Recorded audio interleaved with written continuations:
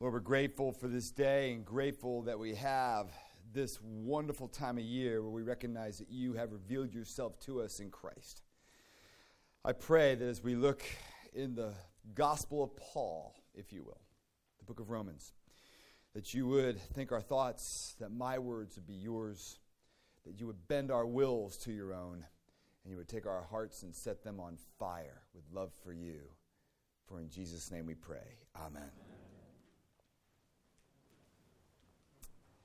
Many of you, I'm sure, are familiar with that familiar folk tale, Hans Christian Andersen's The Emperor's New Clothes. And so, you might remember, it's the story is told where a group of con men weavers come to a haberdashery-loving emperor and pitch him the idea that we're going to make you the finest outfit for the parade that you're going to parade in, Your Majesty. But only those who are truly wise and pure in heart will be able to see them. And he goes, oh, I like that idea, because he was a vain person. So they go and they start to weave the invisible clothes. And they're just taking all the cash in the whole time. And so the day comes and they clothe him. They get him to strip down to where he's buck naked. And then he just is dressed with nothing.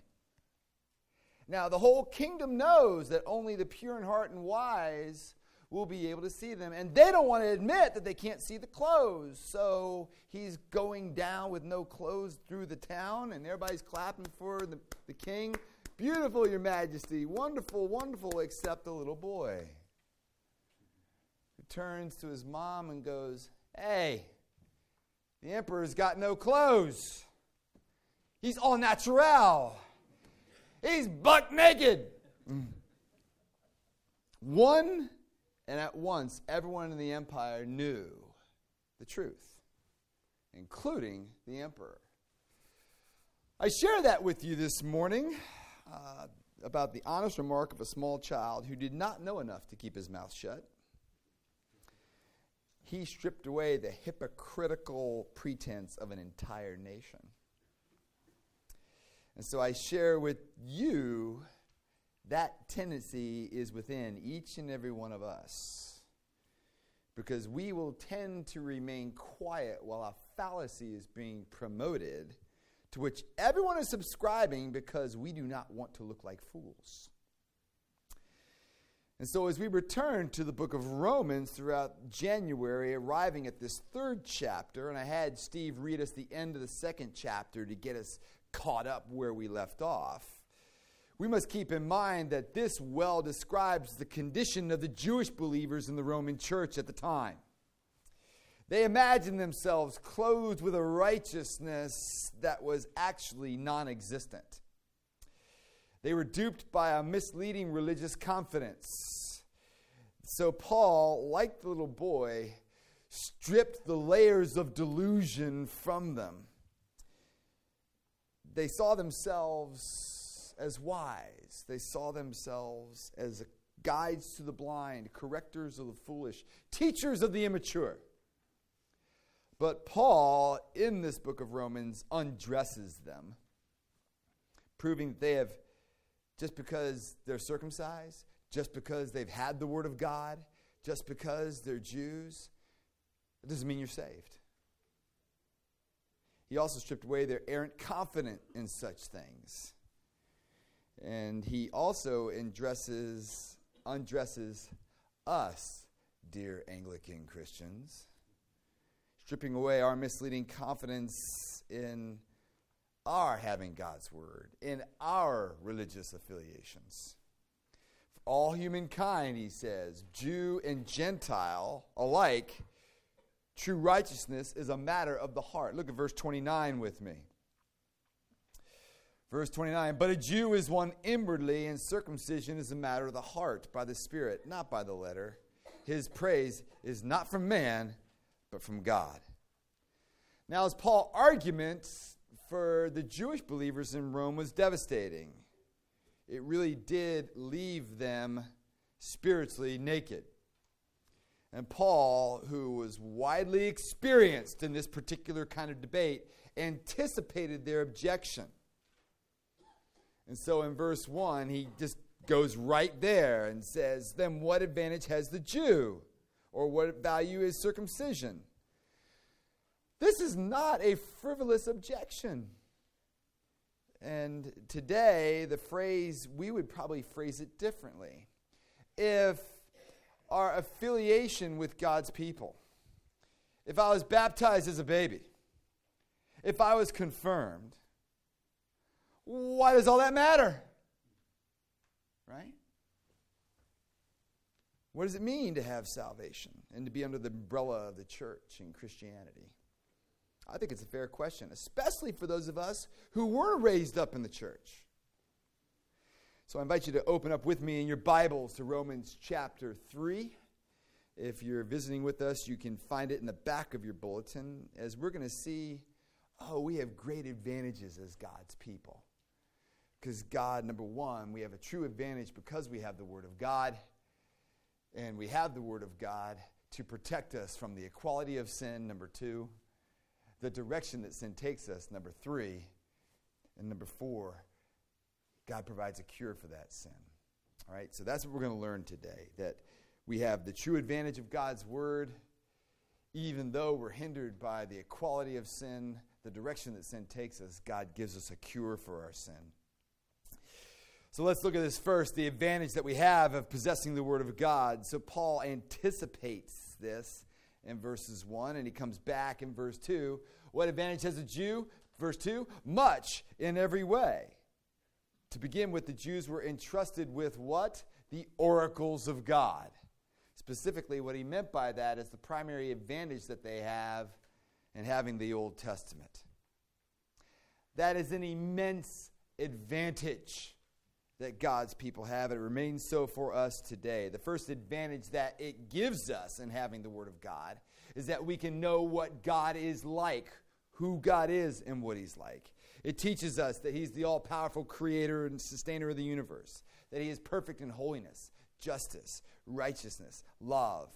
We learn that there is also an infinite gulf between us and Him, and that the God of the Scriptures is majestic, transcendent, totally glorious, beyond our comprehension. And having this disclosure as believers is an immense help, because this is not how the natural mind tends to think of God. Unbelievers always wrongly close the gap between God and humanity. They either bring God down or bring humanity up.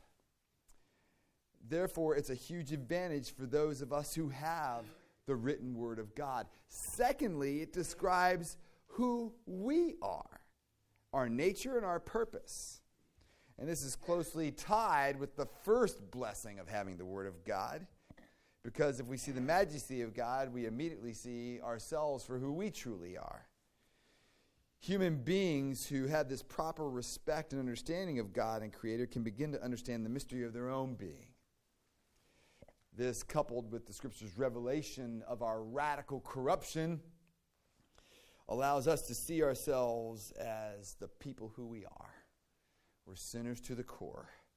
And the fact that without the oracles of God, we cannot fully see. So our ultimate personal advantage in having God's Word and God's written directions is that what is required of mankind is we know how to live our lives. We heard Jesus' words. We do it at the beginning of every service. We're to love the Lord our God with all our heart, with all our soul, with all our mind, and love our neighbor as ourselves. Therefore, my friends, it is not a little thing that we have the Bible. It's a huge advantage that we have.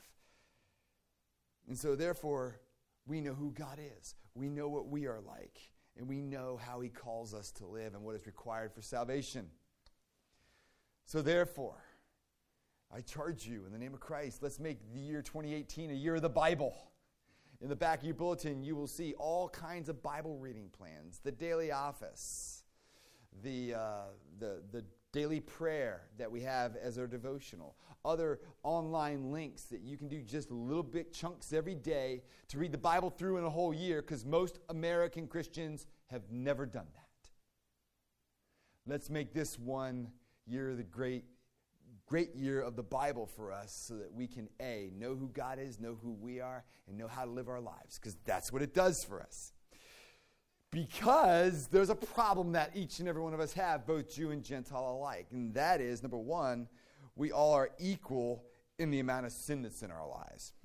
Paul says over and over again, in quoting all these Psalms and Proverbs and Isaiah from verse 9 all the way through verse 18, he's just simply quoting Scripture saying, Jew and Gentile are alike and are under sin. Are we any better, he says?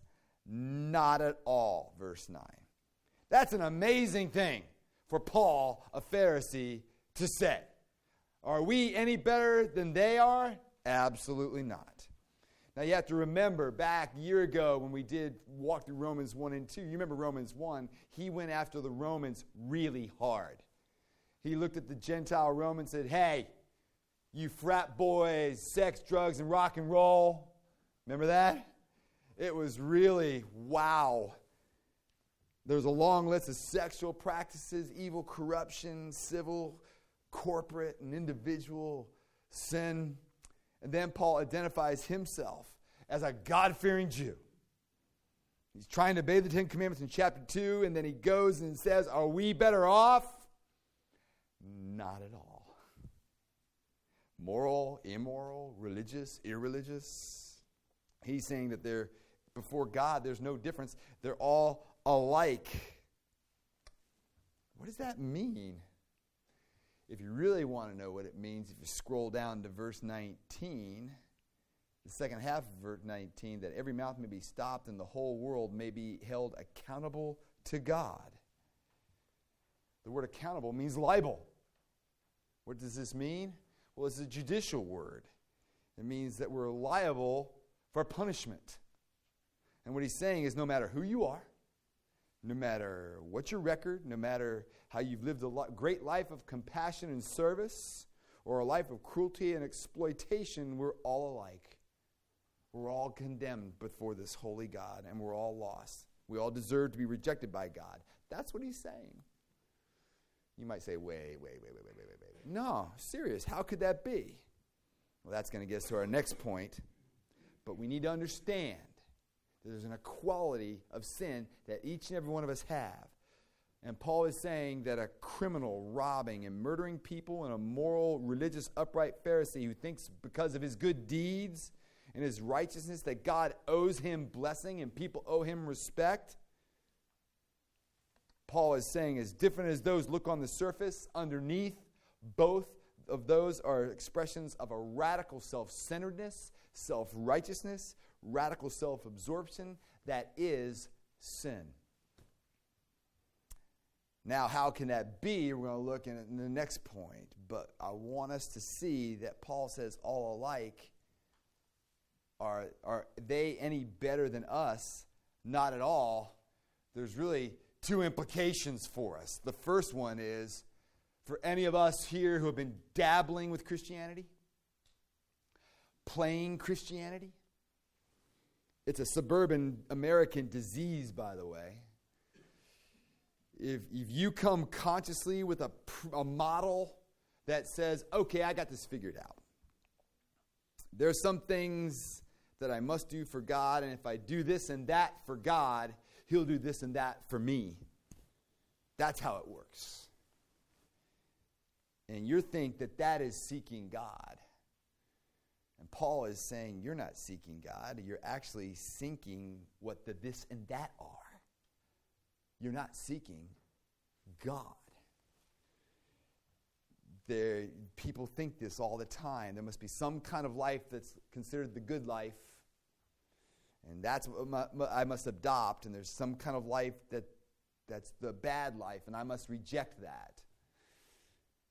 Hear me. That is wrong. And that's exactly what Paul is saying. Whenever Paul is talking about coming to faith in Christ, whenever Jesus is calling us to believe in Him and trust in Him, it's not just calling us simply to stop bad living and take up good living. Because he's saying here that people who live good are no better than people who live bad. They're all spiritually lost. They're on the same place. So if you think what it means to become a Christian is there are certain things I have to stop doing and certain things I have to start doing that God will bless me, you're wrong. And it's vital that we understand this because nobody in the world believes this except Christians. No other worldview, no other world philosophy, no other world religion says anything like this, and it blows out of the water all our presuppositions. So to stop living like this and start living like this. Now, it does occur. When you come to faith in Christ, you do change, but it's not the main thing. Because people who live good lives, people who live bad lives are all alike, according to God. That's the first implication of the equality of sin. The second implication is if you're a follower of Christ, you begin to realize how beautiful this is. It's called, the Reformers called it the doctrine of total depravity. That every single one of us are totally depraved, meaning corrupt nature. Totally. There's nothing good in us. Verse 9, are we any better? Not at all. I want you to think about this. Who is writing this? Paul. Who is Paul? A Pharisee. There is probably nobody who ever lived who is more dedicated to an upright, moral living. You would want your daughter to date him. All right? And it's just amazing if you read all the way through Romans. Paul goes through all these sexual practices in chapter 1 and chapter 2. He holds up the Jewish model and says, are we any better? No. And for Paul to say, I have come to the conclusion that through the gospel that the criminal who's killing people, robbing people, and raping people on the street is equal to me is an absolutely amazing thing. But I want us to think about this. Paul was a Pharisee. And Pharisees would have considered these Roman Christians Gentiles. And a Jew would consider a Gentile a dog.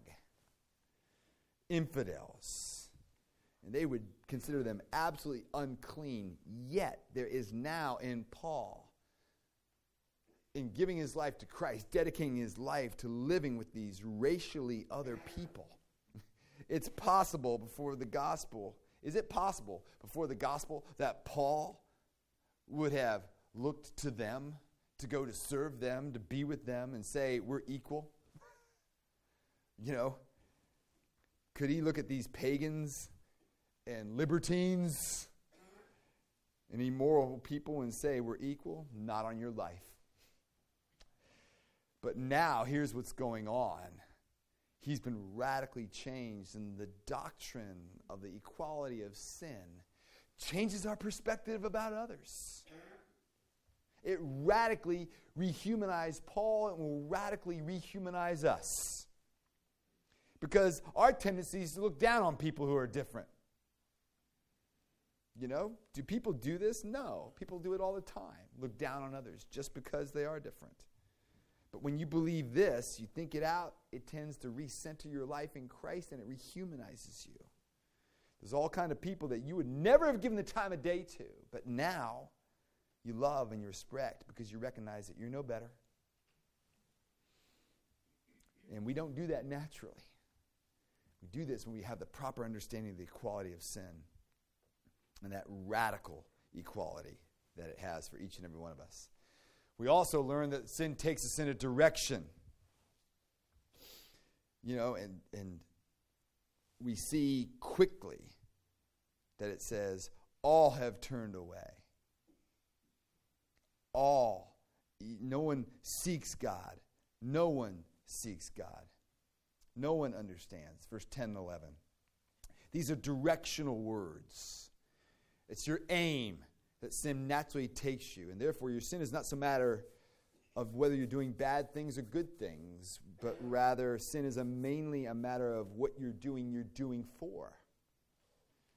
We're being told here that sin makes you want to get away from God, not go toward him.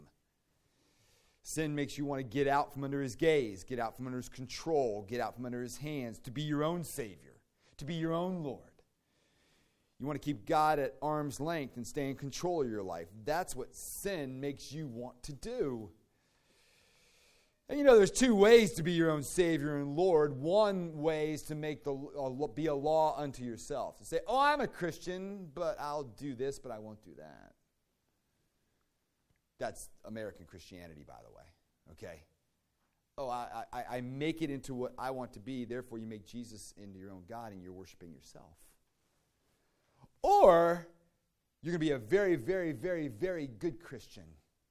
Go to church, obey the Bible, do everything possible you can do to be like Jesus so that God has to bless you, has to save you. In which case, you're just trying to get control over God. In that case, you're not seeking God, you're seeking things from God. Now notice, the text doesn't say no one seeks blessing from God. Of course they do. The text doesn't say no one seeks answers to prayer from God. Of course they do. The text doesn't say no one seeks forgiveness from God. Of course they do. The text doesn't say no one seeks spiritual. Of course they do. But no, Paul's saying no one seeks God. All your so-called serving, all your so-called doing good is really for yourself. It's away from God. It's away from others. It's a self-righteousness. It's a self-centeredness. And Paul is saying that that's the case with all of us, actually. Unless the Holy Spirit comes in and changes our hearts, no one serves God for God. No one is really seeking God. They're seeking things from God. Nobody even serves others. Because you always serve people, you always serve God as long as it benefits you. You can feel good about yourself, so you can make yourself feel good. You can feel noble. But Paul is reminding us that no one seeks God. Now, of course, I'm not saying that there are such things as virtuous deeds. Of course, there are people doing very good deeds around the world, but what's they're doing for? We're looking at direction. And what we see here is a radical rehumanizing, a radical making sure that we recognize that there's no one righteous, no, not one. And what happens is it turns you. You start to recognize that this is what makes the world a mess. I did. In high school, I was in charge of the Marine Corps Toys for Tots campaign at Woodson High School. All right? They said, anybody who's in charge of Toys for Tots gets free tickets to Foreigner. I ran into the office and talked to my principal, Buffalo Bob Phipps. I'm in, So I was in charge of Toys for Tots, collected all these toys. Me and my buddies hopped in the 1964 Ford Fairlane station wagon, drove around the Washington Beltway to the Cap Center, dropped all the toys off, and got to see Foreigner. Yeah! It was awesome. But it made me feel great. I was collecting all these toys for kids that the Marine Corps was going to give away to these needy kids. Isn't that a great thing? It's a good thing. I'm not denying that, but what was my doing good for? I came to realize that what's within me, I'm not seeking God. I'm seeking benefits from God. God, didn't I do good? Didn't I do great, Lord? No. It was a good thing, but it was a radical self-righteousness. It was a radical self-centeredness. And what we see, I was running from God even in my good deeds. Do you see that? I hope you do. Because God gives us the cure. Because this is the reason the world's in a mess that it's in. Look at the way Paul uses Scripture from verse 13 down to 17. He describes the mess the world's in. Their throat is an open grave. They use their tongues to deceive. The venom of asp is under their lips. Their mouth is full of curses and bitterness. Their feet are swift to shed blood. And their paths are ruin and misery. And the way of peace they have not known. What a mess! Paul is describing the world here. But it doesn't look like that here. You guys look good this morning. You got up at 2 degrees, came to church. Richie even put on a tie, You suburban people, we look good on the outside, right? But underneath all our doing good, underneath all these good deeds, working for charity, doing the right things, honoring our parents' kids, doing the right things, there's anger, resentment, discontent. There's oversensitivity. There's turning on people who harm you. And there's a great deal of discouragement and unhappiness because God is not doing in my life what he ought to be doing. It's a spiritual leprosy. And Paul here in the end, as he goes into verse 21 and so forth, is telling us why we need a Savior. Okay, and so starting in verse 21, he begins to open up for salvation. He says, but now a salvation or righteousness. And he's bringing us to the point. It's his way of saying you'll never be able to receive Christ's salvation unless you have your mouth silenced. All right, it says, verse 19, now we know that whatever the law says, it speaks to those who are under the law so that every mouth may be stopped. That's the first part of the cure. To have your mouth silenced means you don't have an excuse before God. There's no plan B before God. There's no, I know I did wrong, but I can do better next time. I know I've done things wrong, but I can turn it around. I see my motives are bad, but I can change my motives. Paul says, shut up. All right? As long as we're still saying that I know I can do it, I can do, Paul says, you really haven't shut up because you're not ready for salvation. You can't receive the cure for this sin because you realize you can't fix yourself. You realize that even trying to fix yourself makes everything worse because every effort to somehow put it together and be a better person, really try harder, is really just another reason for self-righteousness, self-justification, self-centeredness, self-sufficiency. You're making it worse. The condition of spiritually shutting up and just being quiet so you can receive the cure, by the way, doesn't mean beating yourself up either. All right? Oh, I've done so wrong. Shut up. You're still centered on yourself if you do that, if you beat yourself up. The only way to get pulled out of this radical self-righteousness and self-centeredness is to get to the end of ourselves. This means not just saying, oh, I'm sorry for my sin, I'll try to do better. You have to not only be sorry for your sin, but sorry for the reason you did anything right in your whole life. Which means you have nothing to do but receive. There's nothing you can do now. You just have to shut up, wait, and listen. R.C. Sproul passed away 3 weeks ago. I'm still grieving. He was a wonderful apologist and articulator of the faith, and he had a professor back in his days at Pittsburgh Theological Seminary named John Gerstner. And Dr. Gerstner put it this way: because of the gospel, the way to God is wide open. No sin can hold him back because God has offered justification to the ungodly. Nothing now stands between the sinner and God but the sinner's good works. Now listen carefully. All they need is need. All they must have is nothing. And most people won't. Most people don't. They have, well, look at what I got, Lord. Isn't this good? Paul says, shut up. Look at how bad these are. I can shut up. See what he's saying here, all you need is need. He's saying the way you open yourself to salvation is the fact you can only receive God's salvation is not just simply repent of your sins. Pharisees repent of their sins, right? When they do something wrong, they say, oh, I did wrong, now I'm going to do better. They repent of their sins, and they're still Pharisees. If you don't want to be a Christian, you don't just repent of your sins, but you begin to repent of the reason you do anything right. Now you're in a position to say, I need something completely different than just to help to live the right way. So the first thing we need to do to receive the cure is to shut up. Be in a position of receiving. And the second thing you need to do for the cure, we see in verse 18. He lists all these things that's wrong with the world, and he says, there is no fear of God before their eyes.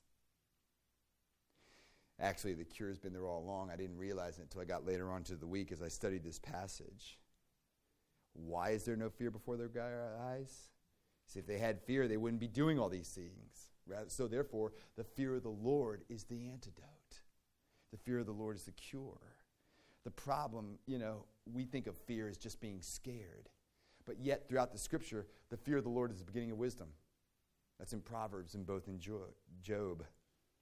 So what is it? We think of it as being scared, but it's not. First, if you actually start to look in the texts where that phrase, the fear of the Lord, is used, Deuteronomy 10, for example, says, "What does the Lord your God require of you but to fear the Lord your God, love him and serve him with all your heart and soul?" To fear God is to love him with all your heart and soul. Why do they call it fear then? Why don't they just call it joy? Well, let's go further. Verse 119, "Because you fulfill your promise to me, I fear you." What? Because you've been so good to me, I'm filled with fear, the psalmist says to the Lord. Psalm 130, "But because you have forgiven me, therefore I fear you." See, whatever the fear of the Lord is, it's increased when you see and experience God's salvation, his grace, his love, his mercy. That fear increases. The fear of God is a joyful, humbling awe of what God has done and wonder the salvation that he's given us. And it's called fear because it's not just being happy. Well, you say, why would you call it fear? Why not call it joy? Because it's not just happiness, friends. When you really see the salvation of God and what it is, on the one hand, it affirms you to the mountaintops, but it humbles you to the dust. And that's why it's called fear. And so let's call it the joyful fear, awe, and wonder before the greatness of God's salvation. And when you see it that way, when you see God loving you like this, it turns you out of yourself, away from being self-centered, self-righteousness, because on the one hand, you're too humbled. You're no longer self-centered, and this joyful fear is the cure, and it happens when you see Jesus' salvation for you upon the cross. Because, as we see, we don't see God, because what we really see is God seeking us in Christ. Salvation is God seeking and God finding you. And when you know what he did for you, then it will fill you with this joyful, humbling, sin-curing fear. That's what the message of Christmas has been about. This is what the season of Epiphany is all about. He reveals himself, and he comes and he says, I had to suffer for you. I had to live for you upon the cross. I had to pay the penalty for your sin. Look at this sin. Somebody had to pay for it. I was stripped naked on the cross so I could clothe you with this righteousness. And I can say to the Heavenly Father, hey, this guy's with me. This gal's with me. They're mine. And when you see that, not, oh, we have the ability and we just have to try harder. But the salvation that God offers is a God seeking us, finding us, coming to us at an infinite cost to yourself. That will fill you with a holy, joyful fear. And you'll find that the cure has begun in you. Have you felt a little naked, exposed today? That's a good thing. It's not a bad thing. But let's not just leave it there. Let's wear the robe of righteousness that God gives us in Christ. One advantage that we have through the Word of God that teaches us all these wonderful truths. Would you please pray with me? Heavenly Father, we thank you that as now, while we come to the Holy Communion, we're in a position where you can drive us even closer into the center of our being and the cure for our sin. We see that you sought us because we didn't seek you. You had to do it because if you had sat and waited for us to come and find you, we never would have. We thank you, therefore, that it's such a wonderful, moving story of what you have done for us. But most importantly is the objective work of Jesus Christ on the cross that opened a way for us. So now the only thing standing between us and you is this belief that we still have control of our lives and that we can earn our salvation. I pray you would help each and every one of us now in this room to set aside our sin and set aside our righteousness and received your free salvation, the cure for our sin, the cure for our hearts. And I pray that we would shut up, receive it, and begin the cure now in us as we see the love and the grace and the mercy you have, and we would have that joyful awe. We ask all this in Jesus' name. Amen.